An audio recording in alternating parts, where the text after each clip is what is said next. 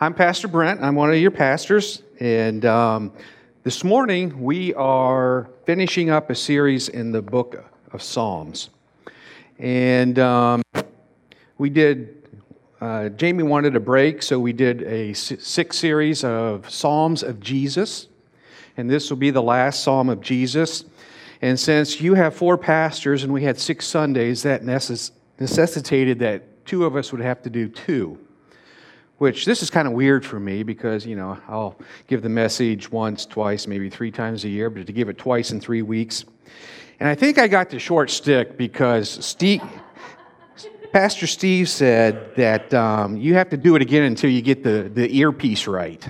So, if you remember 2 weeks ago, I was struggling with technology, so I'm also your oldest pastor, if that tells you anything. So in wrapping up this series about the Psalms of Jesus, I wanted to go back over just briefly. And what did we learn over this series? And the things that I wrote down that I got from each sermon was, God does not change. God is our lasting peace.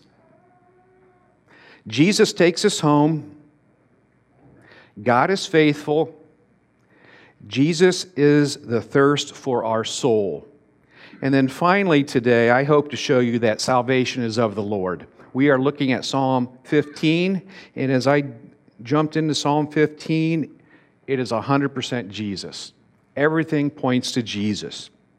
And but to put it in context, this is right after Psalms 14. And we need to just briefly look at Psalm 14 for a second, because they go together. Psalm 14 actually talks about the ungodly, and I want to read a couple verses. This Psalm 14 starts out, it says, "The fool says in his heart, there is no God. They are corrupt. They do abominable deeds. There is none who does good." None. Psalm 14,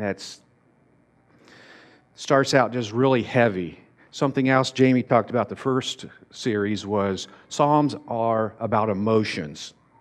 And I just read 14 in the emotions that where is the hope? None follow off after God. But Psalm 14 ends with this. Oh, that the salvation for Israel would come out of Zion. When the Lord restores the fortunes of His people, let Jacob rejoice, let Israel be glad. He ends it with hope, and that hope is all of Psalm 15. So that's what we'll be this morning. But before we jump into that, I need to pray. Dear Heavenly Father, once again we come and join with each other to learn about You, to lift our voices, to say thank You for the many blessings that You give us. And we just want to say, great are You, Lord, and most worthy of our praise. And there's no greater honor than to be able to come week after week and to sit under the teaching of Your word, Lord. So I ask You, Lord, as You speak this morning, that it would be You speaking and not Brent. Once again, I have nothing to give these people, Lord, but You have everything. So I ask You, Lord, that You would rend the hearts of every person in here, including myself, that You have the words of salvation, You have the words of life. I ask that You guard my lips, that nothing that would be unpleasing would pass through. And if there's something that I was not prepared to say, but somebody here needs to say it, please allow that to be said. Once again, Lord, You are most worthy of our praise. We just praise this in the name of Jesus. Okay, so, again, Psalm 15, it's all about Jesus. And the structure of the psalm is actually, he starts out with a question, who shall sojourn in the tents? And then the next 4 verses, it's only 5 verses, gives the answer to that. So, hopefully this morning we can answer all those questions. And I'll start out. I'm going to read the verse, and then we'll just jump in verse by verse and kind of break it down.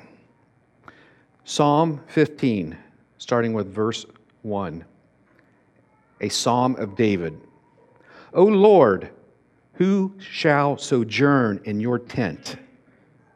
Who shall dwell on your holy hill? He who walks blamelessly and does what is right and speaks truth in his heart, who does not slander with his tongue and does no evil to his neighbor, nor takes up a reproach against his friend, in whose eyes a vile person is despised, but who honors those who fear the Lord, who swears to his own hurt and does not change, who does not put out his money at interest and does not take a bribe against the innocent. He who does these things shall never be moved. So again, we start out with the question. What is that question? David asked, who can sojourn in your tent? Who can dwell in your holy hill? Well, this is a very Jewish psalm, which is not surprised since all the Old Testament is about Judaism. But we need to dig into that a little bit and to get the full understanding. And so when it says, who can sojourn in your tent? Why does he use those words? Well, first, what is the tent? Another word for the tent is the tabernacle. So when God took out, well, Jesus is God, so I can say that too. So when God took Israel out of Egypt and they were in the wilderness, the first thing he did was set up a tabernacle. And the tabernacle was the way that they could approach God. That was the presence of God where they can see physically. Also, very interesting, everything set up about the tabernacle or the tent pointed to Jesus. So when they were in the sojourning in the desert for 40 years, they were in the presence of Jesus that whole time. But why does he also use the word sojourn or to travel? As Christians, we're referred to as sojourners also because our home is not this earth. Our home is with heaven. So David is asking, who can travel in the presence of God? And then he says, who can dwell in your holy hill? Well, I believe they use those specific words because dwell is a more permanent word. So who can dwell in your holy hill? And what is that holy hill when he's talking about? Well, the holy hill is Jerusalem. And it's very interesting when you look at the history. We know the holy hill is where the temple was built. But if you go back into Genesis and read, that was also, before it was in Jerusalem, was Mount Moriah, which is very significant because Mount Moriah is where God told Abraham to sacrifice his son before there was a Jerusalem. Mount Moriah is where Solomon built the temple. Now, this said this was a psalm of David, and we know that Solomon is David's son. So he wrote this psalm before there was a physical temple there. And the Bible doesn't explicitly say, but many commentators believe, when David brought the Ark of the Covenant back to Jerusalem, the Bible talks about putting it on the hill, and it doesn't specifically say Mount Moriah, but many commentators believe it is. So when he's saying, who can dwell in the holy hill? Who can permanently be in God's presence? Because the temple, for us, Jesus lives inside of us. We are the temple of the holy God. So when we put this together, who can travel in his presence? Who can dwell in his presence? So that's what he's asking. So the whole psalm is set up to answer that question. Who can dwell in God's presence? Well, this is also a very common question in the New Testament. If we look in Luke chapter 10, verse 25, and behold, a lawyer stood up to put him to the test, saying, Teacher, What shall I do to inherit eternal life? And he said to him, What is written in the law? And how do you read it? And he answered, You shall love the Lord your God with all your heart, with all your soul, with all your strength, and with all your mind, and your neighbor as yourself. And he said to him, You have answered correctly. Do this and you will live. So the answer to what David was asking, who can dwell in God's presence, the same was asked in the New Testament. And the answer's been the same since the beginning. What was that answer? Basically says, love the Lord your God, love your neighbor. So have the right relationship with God, and you will have the right relationship with your neighbor or with each other. So that is what's expressed in Psalm 15. So when he asks, Lord, who shall sojourn in your tents? Who shall dwell in your holy hill? Who can dwell in God's presence? And then the next 4 verses explain that. So if we just look at them real briefly, it's saying, be blameless, do what is right, have perfect speech, it does no evil, love what is good, always be honest, be financially responsible, and treat others with integrity. Well, there you go. It's that easy. But when I realize it, I don't know about you, but I fall short in every one of those categories. Now, I want to go back to the emotion part. In the Old Testament, they were right with God through Jesus, through the sacrificial system. And when they were going up the holy hill to bring their sacrifice, they knew they fell short, but they were able to put their sacrifice on the temple, on the altar, and then be right with the Lord.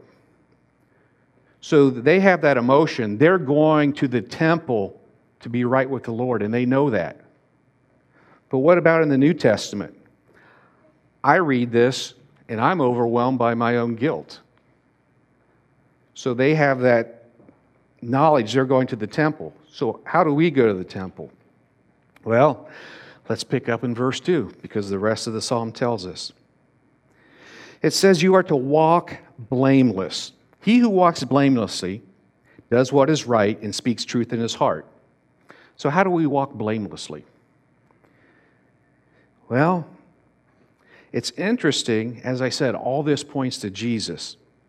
When you look at the base word of blameless, it means to be complete, to be whole. How are you whole with God? How are you complete in God? That same word blameless, the same word is used in Exodus 12:5. Your lamb shall be without blemish, a male of a year old. You may take it from the sheep or from the goats. And this was when, during the Exodus, God was removing them from Egypt. In the Exodus, they were to take the male sheep, 1 year old, and at midnight, they were to sacrifice it, take the blood, put it on the doorstep, and the angel of death would pass over them. Remember reading that in Exodus? So even what David is writing is, He who walks blamelessly, your lamb shall be without blemish, the same word. It's already pointing to Jesus as the perfect sacrifice. So for the Jewish believer, they were justified, as I talked about, by keeping the law of the sacrifice. But what does that mean to us? Hebrews 9:22 tells us, Indeed, under the law, that Mosaic law, almost everything is purified with blood, and without the shedding of blood, there is no forgiveness of sin. That's how God would make a sinner right. In the Old Testament, the lamb would have to be killed, and that sinner could be right with God. But how can I, as a New Testament believer, needing a sacrifice, how can I die by the shedding of blood for the remission of my sin and still stay alive? That's where Jesus, the ultimate sacrifice, comes in. He is the one who is blameless. So we are justified by the sacrifice of Jesus. And so when he says, He who walks blamelessly, he's looking forward to Jesus. We can walk blamelessly in Jesus. Well, he further goes on, do what is right. How can I do what is right? Well, I can read these and do what is right through my flesh, but that doesn't get me any closer to God, and I still fall short. So, what I cannot do through the law, Jesus fulfills the law. When he died on the cross, and it's said in Matthew, I do not come to destroy the law, but to fulfill the law. Jesus fulfills the law for me. And it's Jesus who's doing what's right, not Brent. I can't do it. But when Jesus does it through me, then I can act right. Walk blamelessly, do what is right, speaks truth in his heart. It's interesting, many theme throughout the Bible talks about the heart. And in Luke 6:25, Jesus talks about the heart, and he says, the good person out of the good treasure of his heart produces good, and the evil person out of his evil treasures produce evil. For out of the abundance of his heart, his mouth speaks. Only through the new heart can we have it through Jesus. So the heart is our seat of emotion. What is ever in my heart, that's what I'm going to speak. If you want to know what's in your heart, what do you say when you get cut off on the interstate? So, but how do I change that heart? I can't change my heart.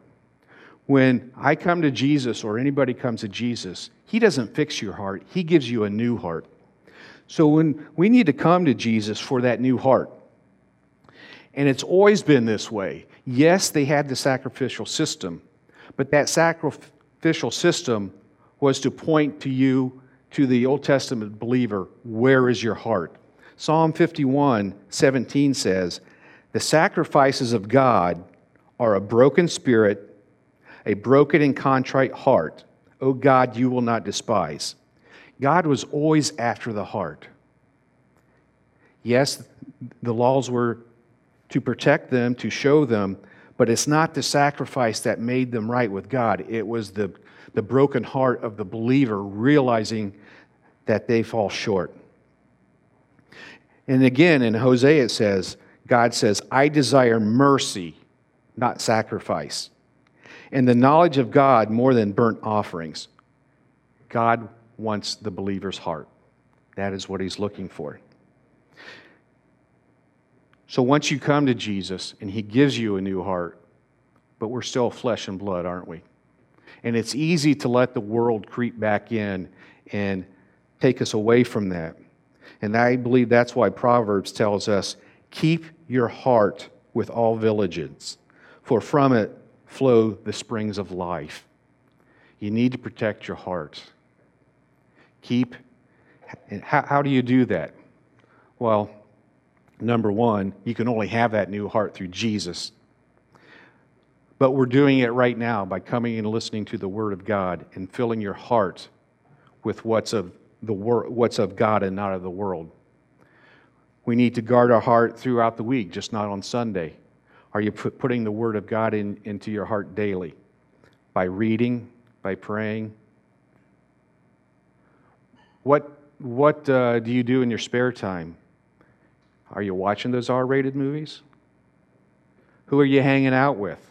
All those things affect your heart, and you need to guard your heart to keep it pure. So I believe verse 2 tells us who can be in the presence. Now that I'm blameless through Jesus, and I have a new heart, how am I to do what is right? Or, let me put it in another way, what are the marks of a Christian? And that we see that 3, 4, and 5. And we are to work out. Well, what does Philippians tells us? Philippians 2:12 says, work out your own salvation with fear and trembling. For it is God who works in you, both to will and to work for his good pleasure. That's important. Let's break that down. It says, work out your salvation. It does not say work for your salvation. We already have salvation. Once you have salvation, you still need to work it out. My walk with Christ does not come automatically. I have to put some effort into it. But we're to work out that salvation with fear and trembling. But what's the rest of the verse says? For it is God who works in you. It's not me, it's God in me. And God gives me that desire both to will, He gives me the will to do the right thing, and to work for His good pleasure. Why does He change my heart? For His good pleasure. It's not to make me a better person. Don't believe the lie in modern Christianity is Jesus saved you, go and have a nice life, or it's a self-help program. No, it's for His good pleasure. Not Brent. For His good pleasure. Sorry, got a little feisty there. So, if it's for His good pleasure, what do we need to do? Verse 3. Who does not slander with his tongue and does no evil to his neighbor, nor takes up a reproach against his friend. Here's the marks of a Christian walk. Does not slander with his tongue. What does that mean? Well, don't be a tale bearer. Are you gossiping? Don't do that. To put it most simply, are you building each other up or are you tearing each other down? We're to be building each other up in the body. And does no evil to his neighbor. Well, who's our neighbor? Well, I think the story of the Good Samaritan tells us that. And I don't need to go there, but who is the good in the story of the Good Samaritan? Anybody you come across in life, that's our neighbor. So we're to do no evil to mankind. Nor takes up reproach against his friend. And that friend, that word means more intimate relationship. The people that you hang out with, the people who influence you, your brothers and sisters, do not take up a reproach against them, which means don't shame them nor give disgrace to them. So we're not to slander each other, build each other up. Let's be about building each other up and not tearing them down. Verse 4. In whose eyes a vile person is despised, but who honors those who fear the Lord, who swears in his own hurt and does not change. So what's he telling us here? In whose eyes a vile person is despised. I can put this best by saying we are to honor those who God honors and condemn the sin of the vile person. It's okay to despise what is vile. As Jamie prayed, abortion is vile. We can despise that. So we are to know what is good. We are to know what is evil and to stand against that evil. But we're to honor those who honor God. We're to honor our fellow brothers and sisters in Christ. Honor those who fear the Lord. Again, who fears the Lord? Somebody who has subjected themselves to Jesus, your brothers and sisters in Christ. So when we look at this, let's put it another way. And the best way to put that is in Philippians 2:3. Do nothing from rivalry or conceit, but in humility count others more significant than yourself. How can I honor those who fear the Lord? I can think of my brother and sister of more significance than myself. If I'm serving you and you're serving me, we're serving each other for the glory of God. So, Philippians, count each other more significant than yourself. And then finally in this verse, who swears to his own hurt and does not change. I had to read that several times to understand that. Who swears to his own hurt. So if you swear in the biblical context, you've given your word. So if I've given my word and it hurts me, I'm to do what my word says. Another way of putting, let your yes be your yes. Keep your promises. Be a person of integrity.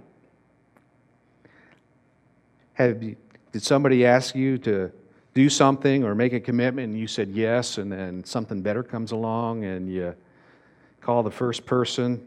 Well, I'm not going to be able to make that because you had a better offer.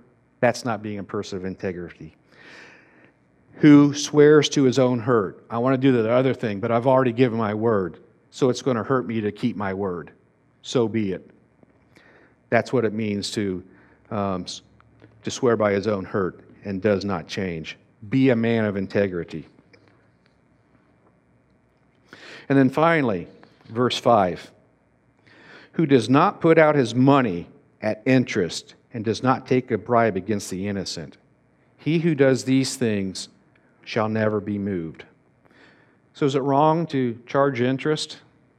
That's not what he's saying here. We need to go back to Leviticus. I'm going to read Leviticus 25. If your brother becomes poor and cannot maintain himself with you, you shall support him as he were a stranger and a sojourner, and he shall live with you. Take no interest from him or profit, but fear your God, that your brother may live beside you. You shall not lend him money at interest, nor give him your food for profit. I am the Lord your God, who brought you out of the land of Egypt and give you the land of Canaan, and to be your God. So he's saying, don't take advantage of each other. Treat them fairly. So, if a brother or sister needs help, you give them help. You don't ask for anything in return. You give them help. You're not only your brother and sister, but in your business dealings. You don't take advantage of another person. This was specifically, between brothers, we're not to take interest, but, in our business dealings, we can take interest, but you never, ever take advantage of that person. And it was very common in the Old Testament to take advantage of the poor and the oppressed. And so don't build your empire by oppressing others, is what he's saying. Do not take a bribe. Be a man of integrity. So you do all these things, starting with being blameless, being in Christ. And does what is right through Christ working through you. The final verse, he who does these things shall never be moved. And how do we do this? We can only do this through Christ. And through Christ we'll never be moved. The cornerstone, that's the name of our church, the cornerstone. And on a building, you put the cornerstone, and that is the basis of the foundation. And if the cornerstone is good, everything is good. So we need to make Jesus our cornerstone. So what if you've never made Jesus your cornerstone? Hopefully by looking at this, how to be blameless, the only way you can be blameless is through Christ. And as we saw that Christ is our sacrifice. And basically, he's talking about the law. And the law was given to show us how sinful we are. So if you have an overwhelming burden to know that you are sinful, the only way to remove that guilt is through the sacrifice of Jesus. To confess with your mouth and believe in your heart that Jesus is Lord, you will be saved, is what the Scripture tells us. So if you've never done that, I plead with you today, confess your sins to Jesus. But what about the rest of us who have confessed our sins to Jesus? I don't know about you, but I fall short. And in wrapping up, we have our sins of confession. And as I said in the beginning, those emotions, for the Jewish believer, they knew they were going to the tabernacle to give their sacrifice and be right with Jesus. We as Christians, we have gone to Jesus and He is our sacrifice, but we're still to live a life of repentance. It's not a one and done. We always need to work out our salvation with that fear and trembling. So if you've been convicted this morning of anything that the Word of God has said, about gossip. Have you ever gossiped recently? Have you spoke badly of another? I'll be honest with you. Something convicts me is we're to be men of integrity 24 hours a day, 7 days a week, just not on Sunday. But sometimes when you get to work and the other guys are little mouthy, do you ever join in that being a little mouthy? I was convicted of that. How about gossip? Well, did you see what so-and-so did? And I'll be honest with you. Women have more problems with gossip. Guys have more problems with when they get around other guys and want to be part of the crowd. That's not what it means to be a man of integrity. Have you not kept your word recently? That's easy to do. Be a man of integrity. How about your money? Are you have integrity with your money? Not only your personal money, how about at work? Oh, I need some pens at home. They won't miss this packet of pens. Is that a man of integrity? So as we close today, I just want you to ask yourself those things. But when we come together at the end of all this, Jesus is the foundation. Jesus is the way. Jesus is the truth. Jesus is the life. And I could read Psalm 15. Let's just read it again and put it all into context. O Lord, who shall sojourn in your tent? Who shall dwell in your holy hill? He who walks blamelessly and does what is right and speaks truth in his heart, who does not slander with his tongue and does no evil to his neighbor, nor takes up a reproach against a friend, in whose eyes a vile person is despised, but who honors those who fear the Lord, who swears to his own hurt and does not change, who does not put out his money at interest and does not take a bribe against the innocent. He who does these things shall never be moved. Let's pray. Dear Heavenly Father, we thank you. We thank you that Jesus did walk this perfect life. We thank you that Jesus is blameless. He is the one who walked blamelessly for us. He is the one that shows us what to do is right. He is the one who gives us a new heart, and I can speak truth in that heart. Help each and every one of us guard our hearts this morning and throughout the week, Lord. Your word promises us that if we fall short in these areas, all we need to do is confess to you and you will cleanse us. And as far as the east is from the west, we have been cleansed. So we thank you for that, Lord.